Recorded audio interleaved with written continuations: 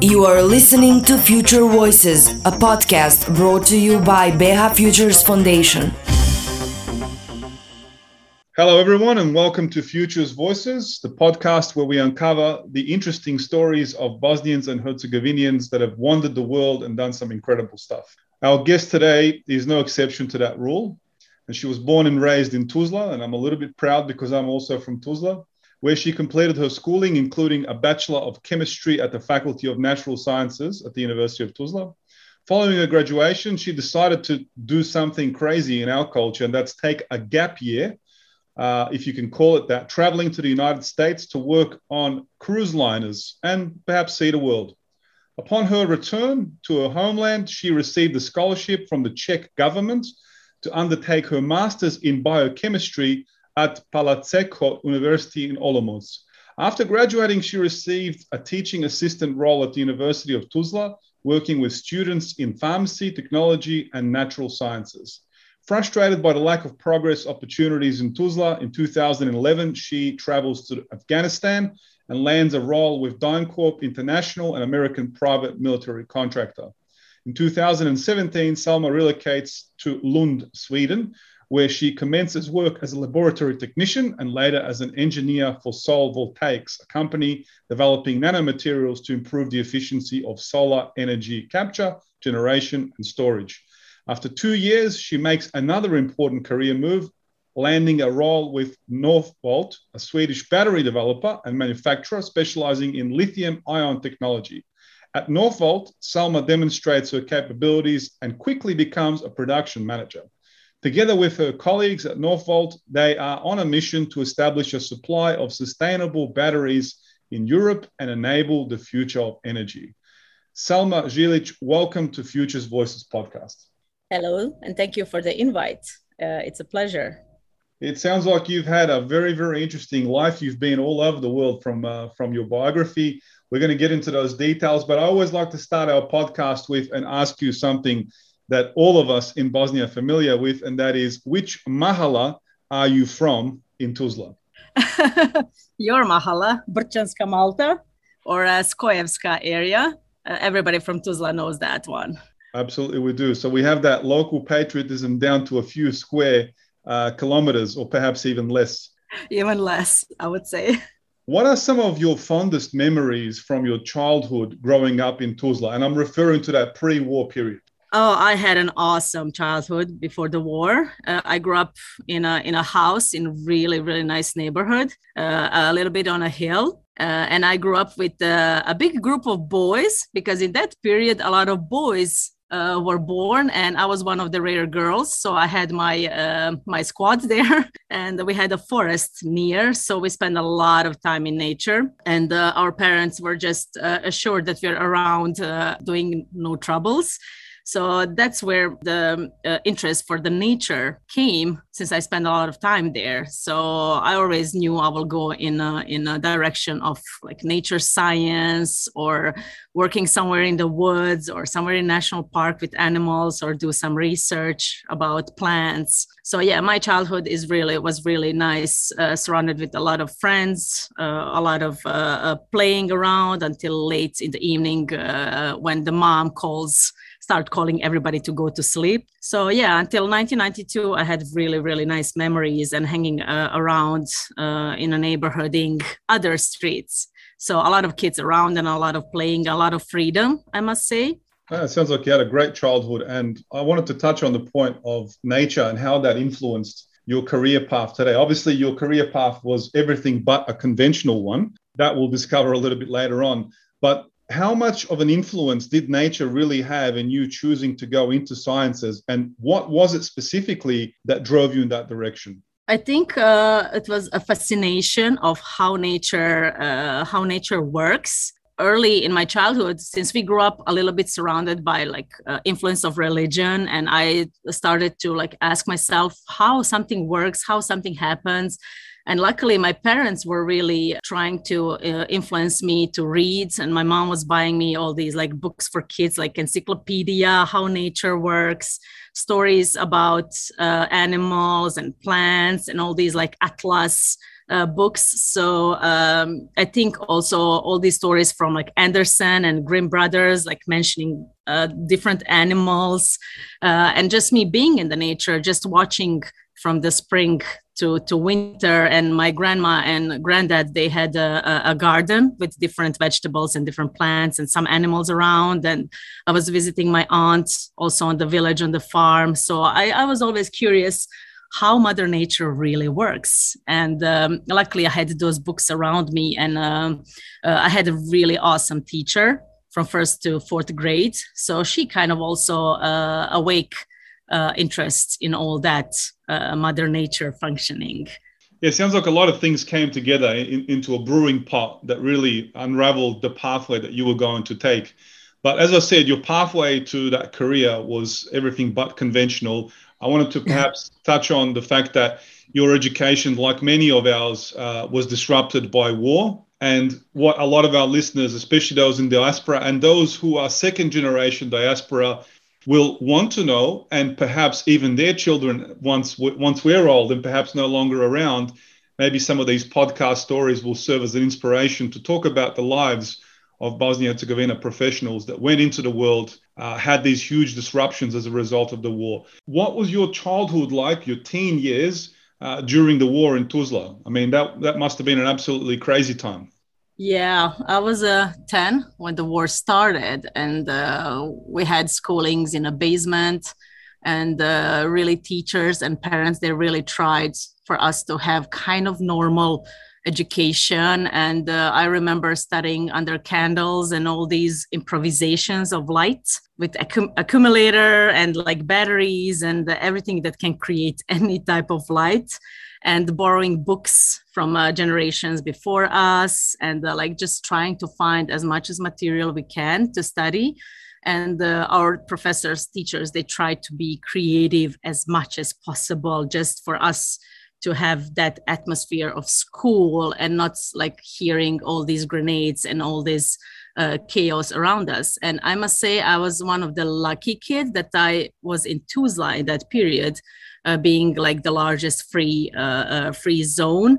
And we had opportunity to play around, to have our own world in a basement, to be surrounded by friends, and trying to have the best childhood we could in that period. And I'm grateful that I had a lot of friends around me, and that we kind of went through that period together, like sharing candies and sharing food, sharing whatever we could get from the side, like supporting each other with like books and materials. And we had people different generation around me. So that kind of unity of different generations and just like pushing each other to create our own world was really fascinating when I see it from this perspective, how we had, I must say, we had even fun in that periods. It was horrible time, but a little bit older generations, they try to really create a special world for us to have as much as fun as possible, even stealing some things around to create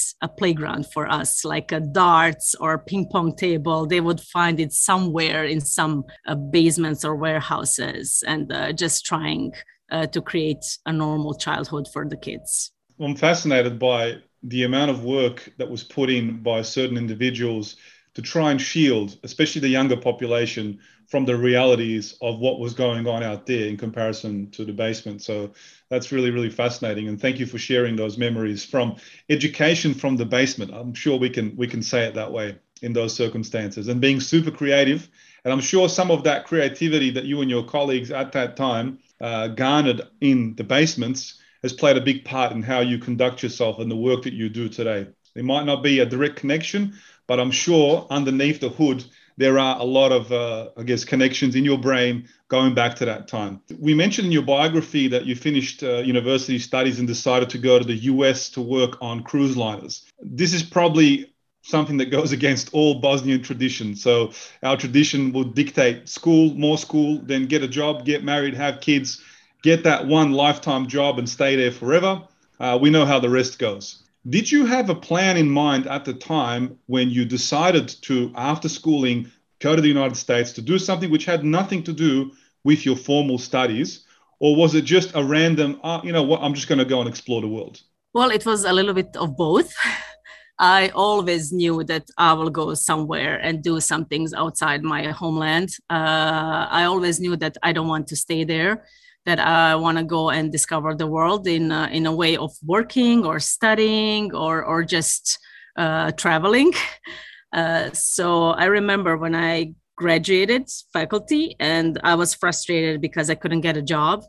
I applied on so many sites and positions all around Bosnia, and I was frustrated just to getting rejected. And my parents, they knew that I will not stick around, that I need to go to the world. And my dad, he really influenced me there because he was a bus driver. So he drove all around Europe all his life. He saw the world and he wanted me to go and just do whatever I want and like just enjoy the world and like not to stick around in those like usual traditions. So one day he brought me a newspapers that he was reading every day, and on the backside he saw an advertising that like, hey, look, there is some agency that employs young people on the cruise ships. Why don't you check it?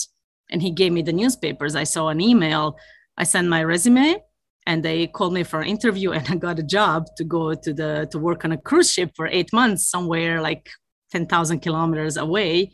And I told my parents, hey, I'm going to work on a cruise ship for 8 months because I wanted to save money for my master's studies that I couldn't pay at that time in Tuzla.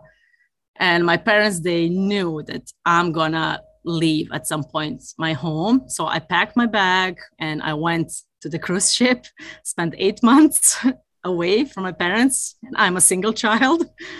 So that was adventure of life. And I think if I didn't done that, I would regret that all my life. And I'm sure that opened your eyes up to the world of travel. Great influence from your father, you know, to tell you, hey, there's this huge world out there outside of Tuzla. You decided to take that leap of faith and travel somewhere quite different, spend some time. I really admire the fact that you decided to do that, not only to see the world, but also to save some money and pay for your studies rather than sit and moan about the fact that there are no opportunities. So you have that hustler, go-getter attitude. We always admire that in the Bosnia-Herzegovina Futures Foundation. You came back to Bosnia and you started applying to go and study. And you spent a few years in the Czech Republic, a country that I'm also very familiar with. I've done a lot of work and I've been many times to the Czech Republic. You went to Palackého University in Olomouc. For those of our listeners who are not aware, this is the second oldest academic institution in Czech Republic. It's the oldest in Moravia, which is the lower part of the Czech Republic for those who are listening. And it was established in 1573. Olomouc is a town of about 100,000 people. It's very comparable to Tuzla, maybe slightly smaller than Tuzla, if we take into account the recent expansion in population. But yet it has 20,000 students on campus. So that's quite incredible that such a large proportion of the population is students. Today, there are more and more people from Bosnia and Herzegovina going to study and work in Czech Republic. It wasn't the case all those years ago. Many US companies have set up shops in Czech Republic as well. What was your experience like at that time, studying and I guess, you know, getting to know the Czech culture and all the different cultures that were present in the time? Well, for me, it was a really, really discovery since we all had presumptions about Czech or Slovak people, knowing them from Adriatic Sea, and we call them like tomato tourists. And I didn't know like Czech people in person. So I had a little bit of a wrong idea about them. So when I got the scholarship and thinking, oh, wow, I'm going to go and study in Czech Republic, like also one of the post-socialist countries. I didn't have any idea how it is over there. I just knew about Prague, but I was going to study 400 kilometers away from Prague. So I was like, okay, I can always come back. And I didn't want to miss a chance for good scholarship and really good study program. So when I went there with a group of other people from Bosnia and Serbia at that time, it was this program for ex-Yugoslav republics. So a group of 10, 15 of us went there and we were fascinated for the first week just by relations to students, the accommodation in student dorm, how people are kind. The city itself was beautiful. They call that city Small Prague. It's just amazing city. And just the whole atmosphere that's after a week, everybody was super, super like satisfied. And of course, we decided to stay there. So, and my impressions of Czech people were like, really, I was so amazed by them in first month because I was the only foreigner in my department, 29 Czechs and me. So they helped me a lot in the beginning. And I really love like Czech Republic, and those people are in my heart forever. And whenever I go passing Czech Republic, I have special feeling about that area. And the whole study and whole support and whole university system over there. And they have a lot of foreigners and Erasmus program and studies in English language. And the university is just diametrically different from any university at the Balkans.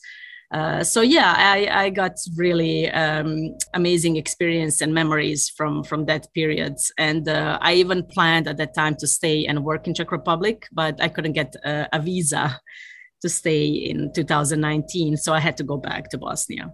And as a result of that fact, not being able to get a job in the Czech Republic, you ended up in Afghanistan. I mean, we can't be any more contrastive in terms of going from the Czech Republic to Afghanistan, of all places.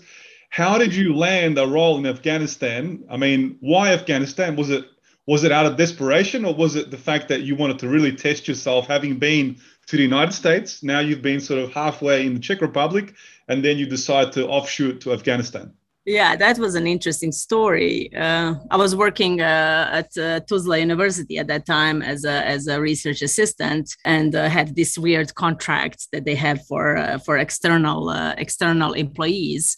And I was looking for some other opportunities because they were pushing me from university, like to start my PhD. Then I made a jokes like, with what salary to start PhD? Because the salary was horrible for research assistant. I couldn't start my PhD with that. And then I was thinking, okay, it's time to go and do something else in my life. I cannot stick around Tuzla, just wasting my time and not being paid as I supposed to. And one day I was working in a garden, and I saw my childhood friend from a house next to me. And he was like, hey, I was applying for jobs to Middle East, these American companies here in Hotel Tuzla, and they're employing people.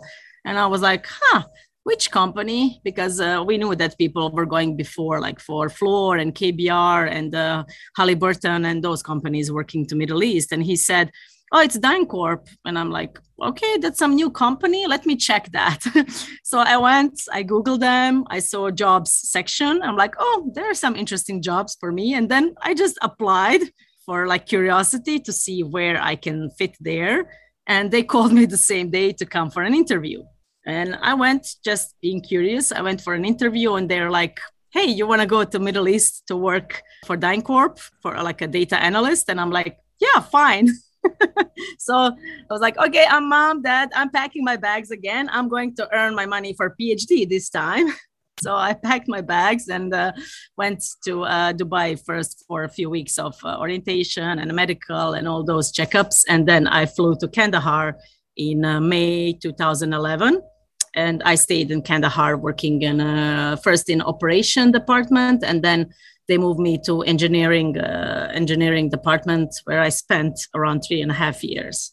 So can you talk us through, many people don't understand this, but obviously Afghanistan in that time was being rebuilt, because let's face it, back a few years, it was completely destroyed into the ground. And you're part of this corporation that's doing a lot of logistical work, supporting works, et cetera. What was life like for you at the base? Since I came to Kandahar, and they put me to stay there in headquarters, first to work in operation project team.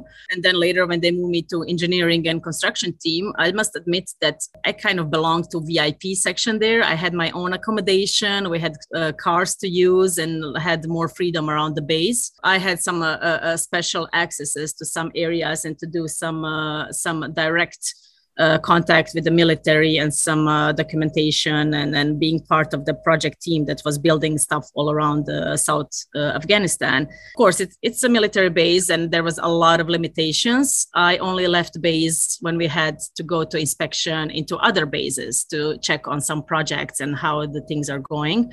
So I was just flying from base to base. I didn't have the opportunity to go in Kandahar city or like in those areas. And even if I had the opportunity, I don't think I would go there to be as a white blonde girl over there. So I just stick around the base, and even with a lot of limitations there, I must admit we had a lot of fun. There was a huge Balkan crew. We had a lot of barbecuing celebrations from different holidays, from the Christmas and Bayram and birthdays and other things. And we tried to spend quality time when it comes to like a cinema time or gym time or just playing football or just barbecuing, playing our music, having Balkan parties and just supporting each other even in a work.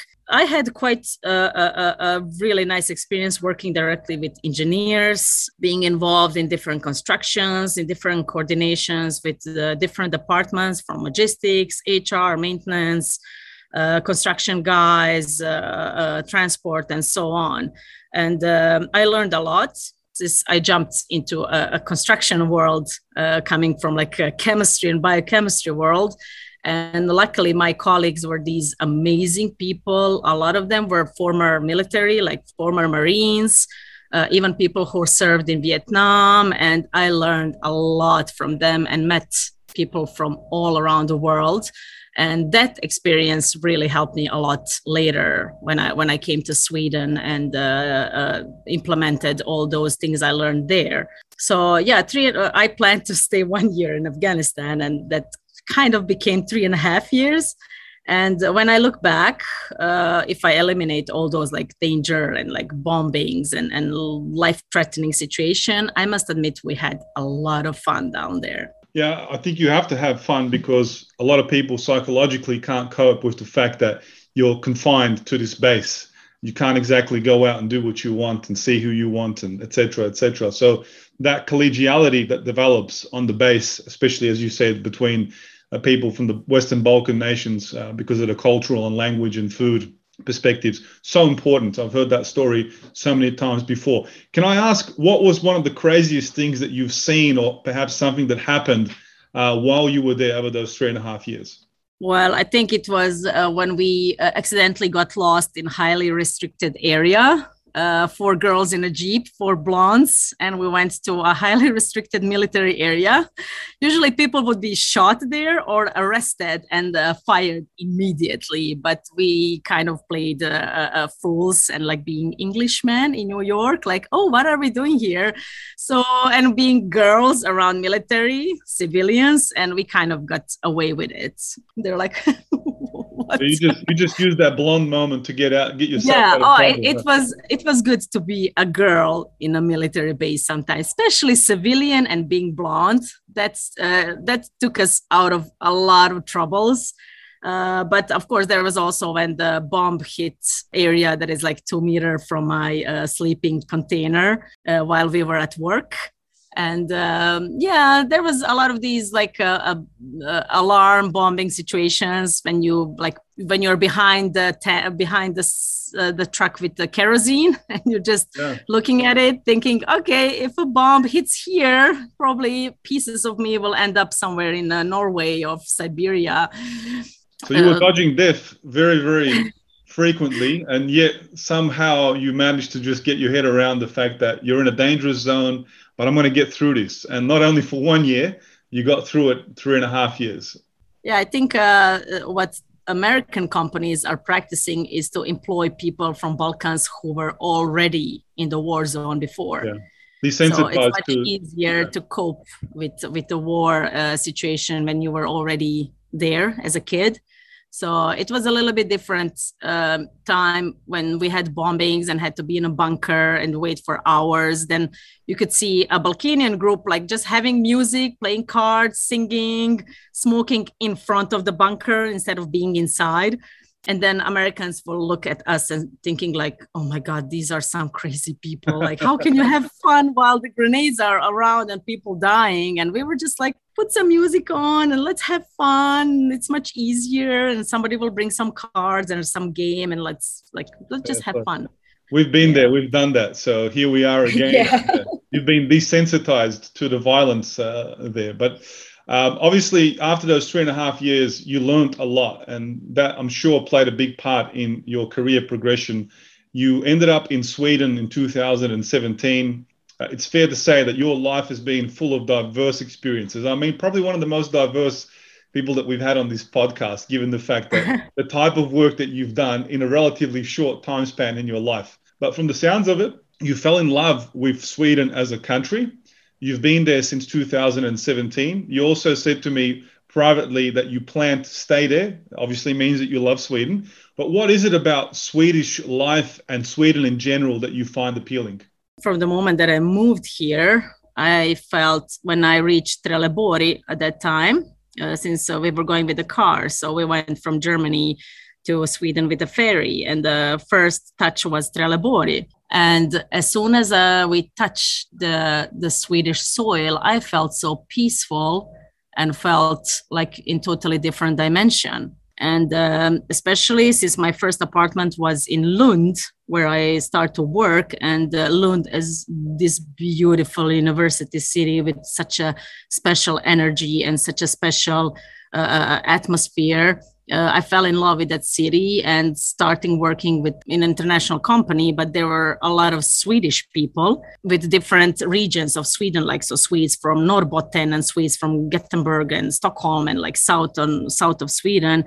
When I start to get to know them closely and start socializing with them and cooperating at work, I just fell in love also with those people and all these, previous thinking that they're cold people and distance just went to the water, as we say. And I kind of fell in love in those people because they are so simple. They have this a simple way of life and not paying attention to things that Balkan people are paying attention and wasting a lot of energy to that. And just the system, how it works, and not to mention the rights of workers and the influence of union. And when it comes around salary and vacation and all that rights of workers, it's just amazing. And the opportunity to develop yourself, because Swedish companies, even if they're international, they really work on developing of people and their skills, personalities, and giving a chance to really prove yourself and just to go forward. There is so many chance, even in a private life, in social life in this country, to use everything that the country gives you to invest in yourself. It really does sound like you've fully integrated into Swedish culture. But I want to get into your career now, because this is the really juicy and interesting part as well. You're working for a company called Northvolt. It's based in Västerås. The company was founded by a guy called Peter Carlson. A lot of people might not know him, but he was an executive at Tesla Motors. And everyone knows Tesla Motors because Elon Musk does such a good job in PR. And the company that Peter Carlson founded, which changed names later on, is a battery developer and manufacturer specializing in lithium-ion technology. So why is this so important today for everyone listening? Well, we have these things called electric vehicles and other forms of e-mobility that are highly, highly demanding of this industry. So Selma will tell us more about that. But you moved your way up in the organization fairly quickly over the last few years. I'm sure you can credit a lot of that to great support in the company, but also to the fact that you've been challenged numerous times in your life. We spoke about a few of them, but I'm sure there's others in there as well. Tell us a little bit about the company from your perspective, and what does your day-to-day look like in the organization? Yeah, the company is founded by Peter and Paolo. Paolo Ceruti, he was also a Tesla person. So two of them created the company and had the mindset that Europe needs their own source of a so-called green battery for different appliances. So we develop prototypes and do research for automotive industry, of course, when it comes to vehicles and the trucks and the mining equipment. But of course, also we develop prototypes for companies like Bosch and Hilti and Black & Decker for these small appliances.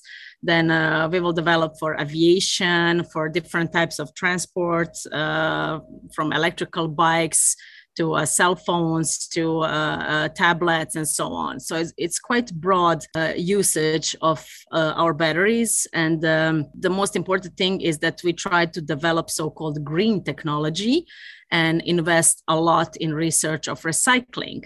So the idea of the company is to create a battery that is going to be under European Union standards when it comes to source of raw material, to get the source at least 80% from recycling of old batteries from whole Europe or even broader, that we will recycle everything from these small coin batteries, AAA, AA, any battery that you can imagine that exists, we will recycle in Northvolt. And we will try to get other raw materials from the mines that don't use like slavery or children in excavations and so on. So the whole idea, it's really fascinating to try to create a product that it's known to be really damaging the environment when it's on the end of its life. So usually people ask, what are you doing with the batteries when you take them off the car, like when their life is done? We recycle them. And our recycling program is really progressing a lot. On the prototyping that I work on are cylindrical cells. And those cylindrical cells are most famous because Tesla is using them. So we are trying to develop similar technology, and it's not easy to do stuff on your own when you are not allowed to use any of the knowledges from before, because they're of course protected, and we could just get a lawsuit if we use their knowledge and their prototype. Yeah, but when it comes to company, it really grew a lot in the last 2 years. We jumped from 200 people to 2,000, and we are employing more and more people from all around the world.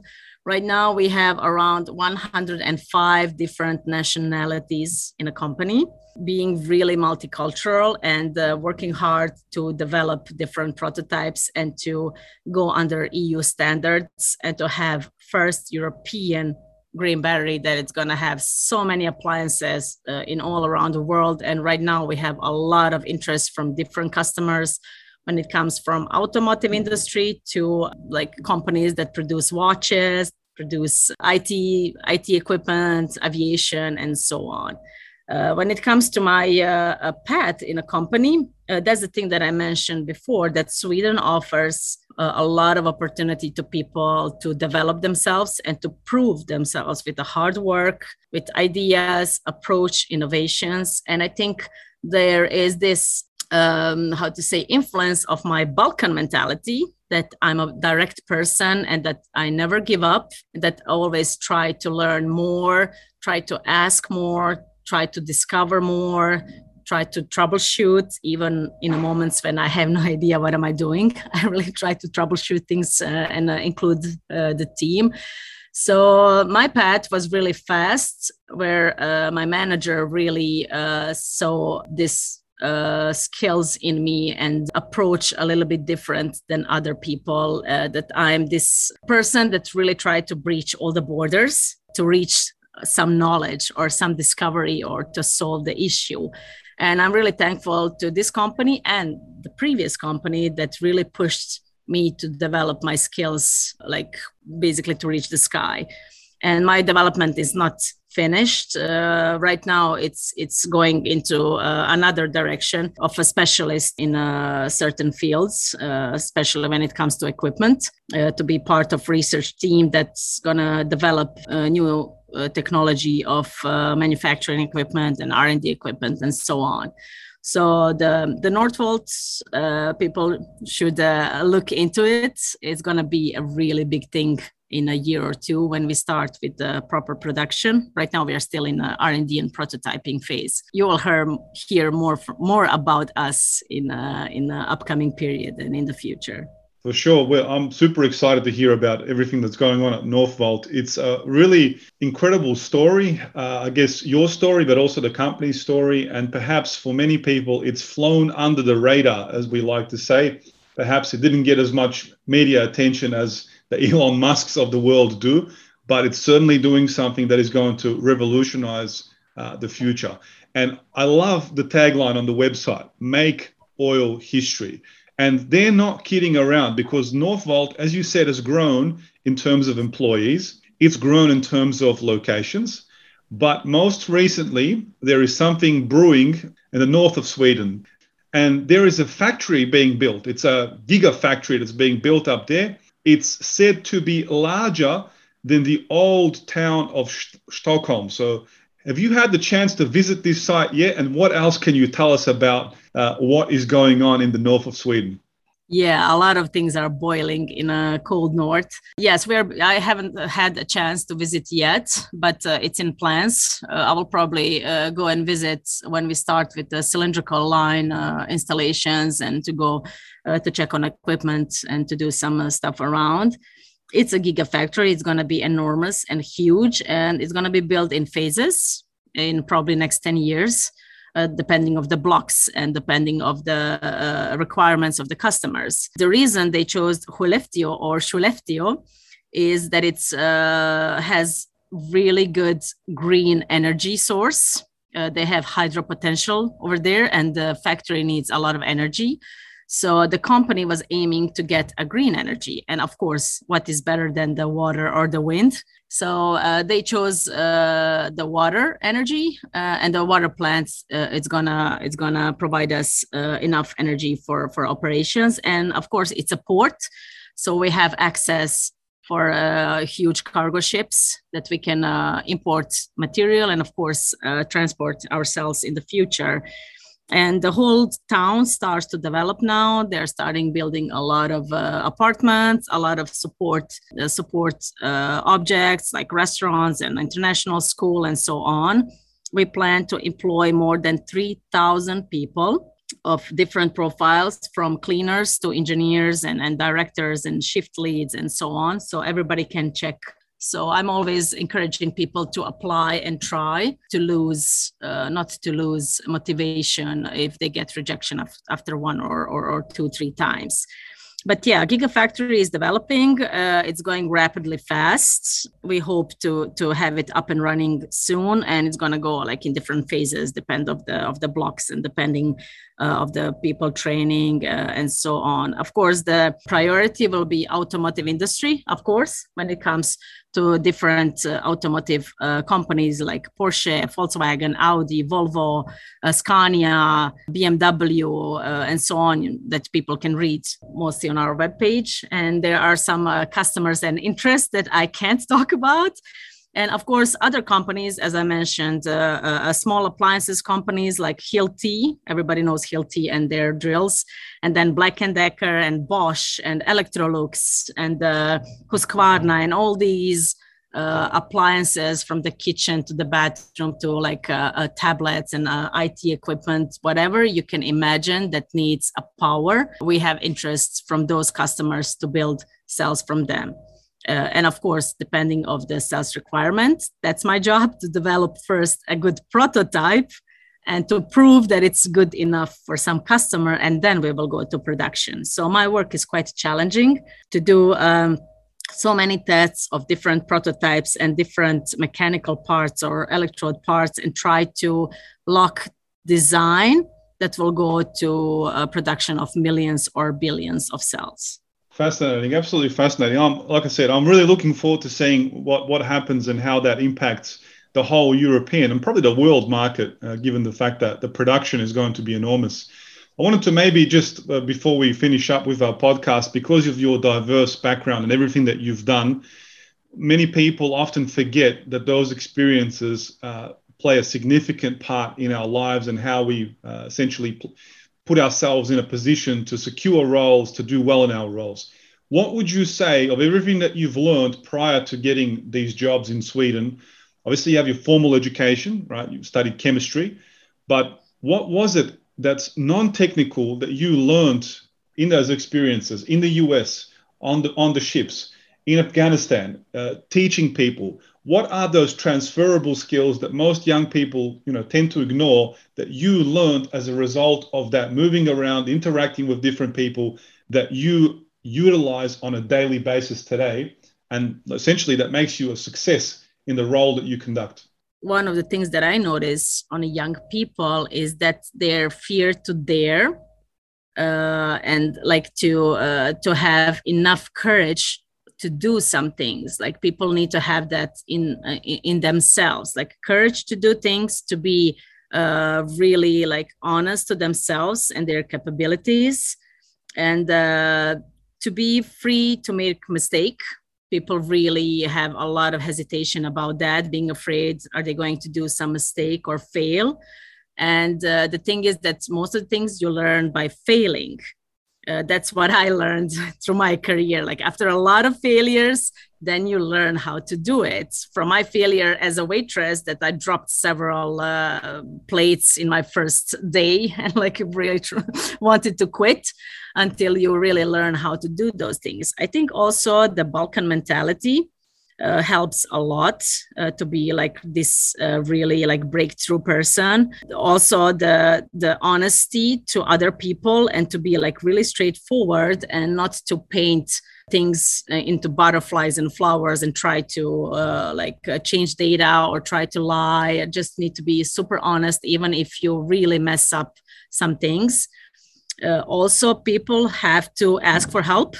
That's one of the things I learned. People have to have mentors and ask for help when they really need it. And just for me, I think one of my characteristics is that I'm impulsive, and I always question why, and like why is something, and try to discover and find the answer. And even if I need to pull people for the sleeve and like, come on, can you sit with me and explain to me in 5-10 minutes? And just go and ask and ask. Also, one thing that my mom taught me is that always be kind. Even if you can't stand the person, always be kind, because the nice words will open the door for you anywhere. To be kind, but direct and honest person. So that approach, a lot of my managers really liked, and saw potential in me, because I was always the person talking about troubles and issues we had and how to solve it, and always saying things like obvious things. So people have to have freedom to say things and to be able to talk in front of the crowd. Like that is super important, because you cannot progress in industry or any type of research if you're not able to talk in front of the people, and just being the person that will raise a hand. Like if somebody says, oh, somebody has some questions, and you'll be the person like asking whatever is unclear or whatever you want to know.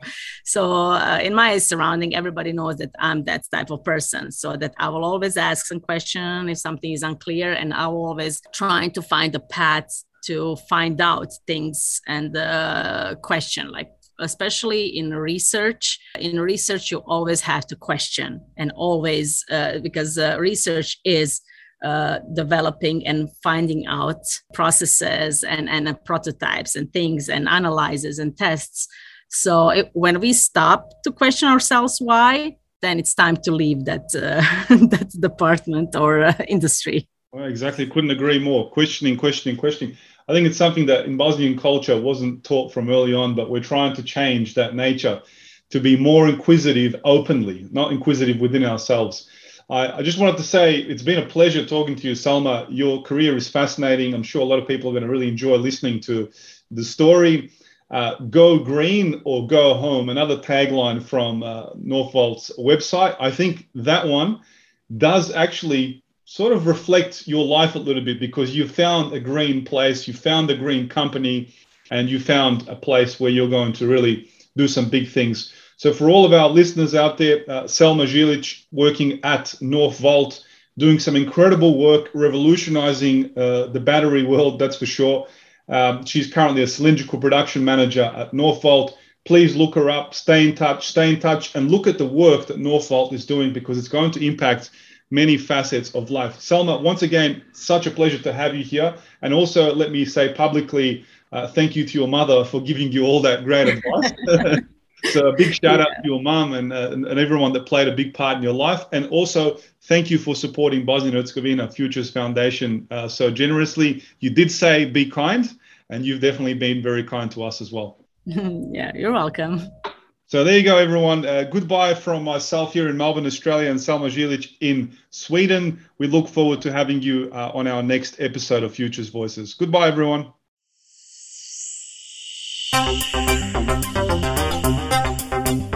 Thank you.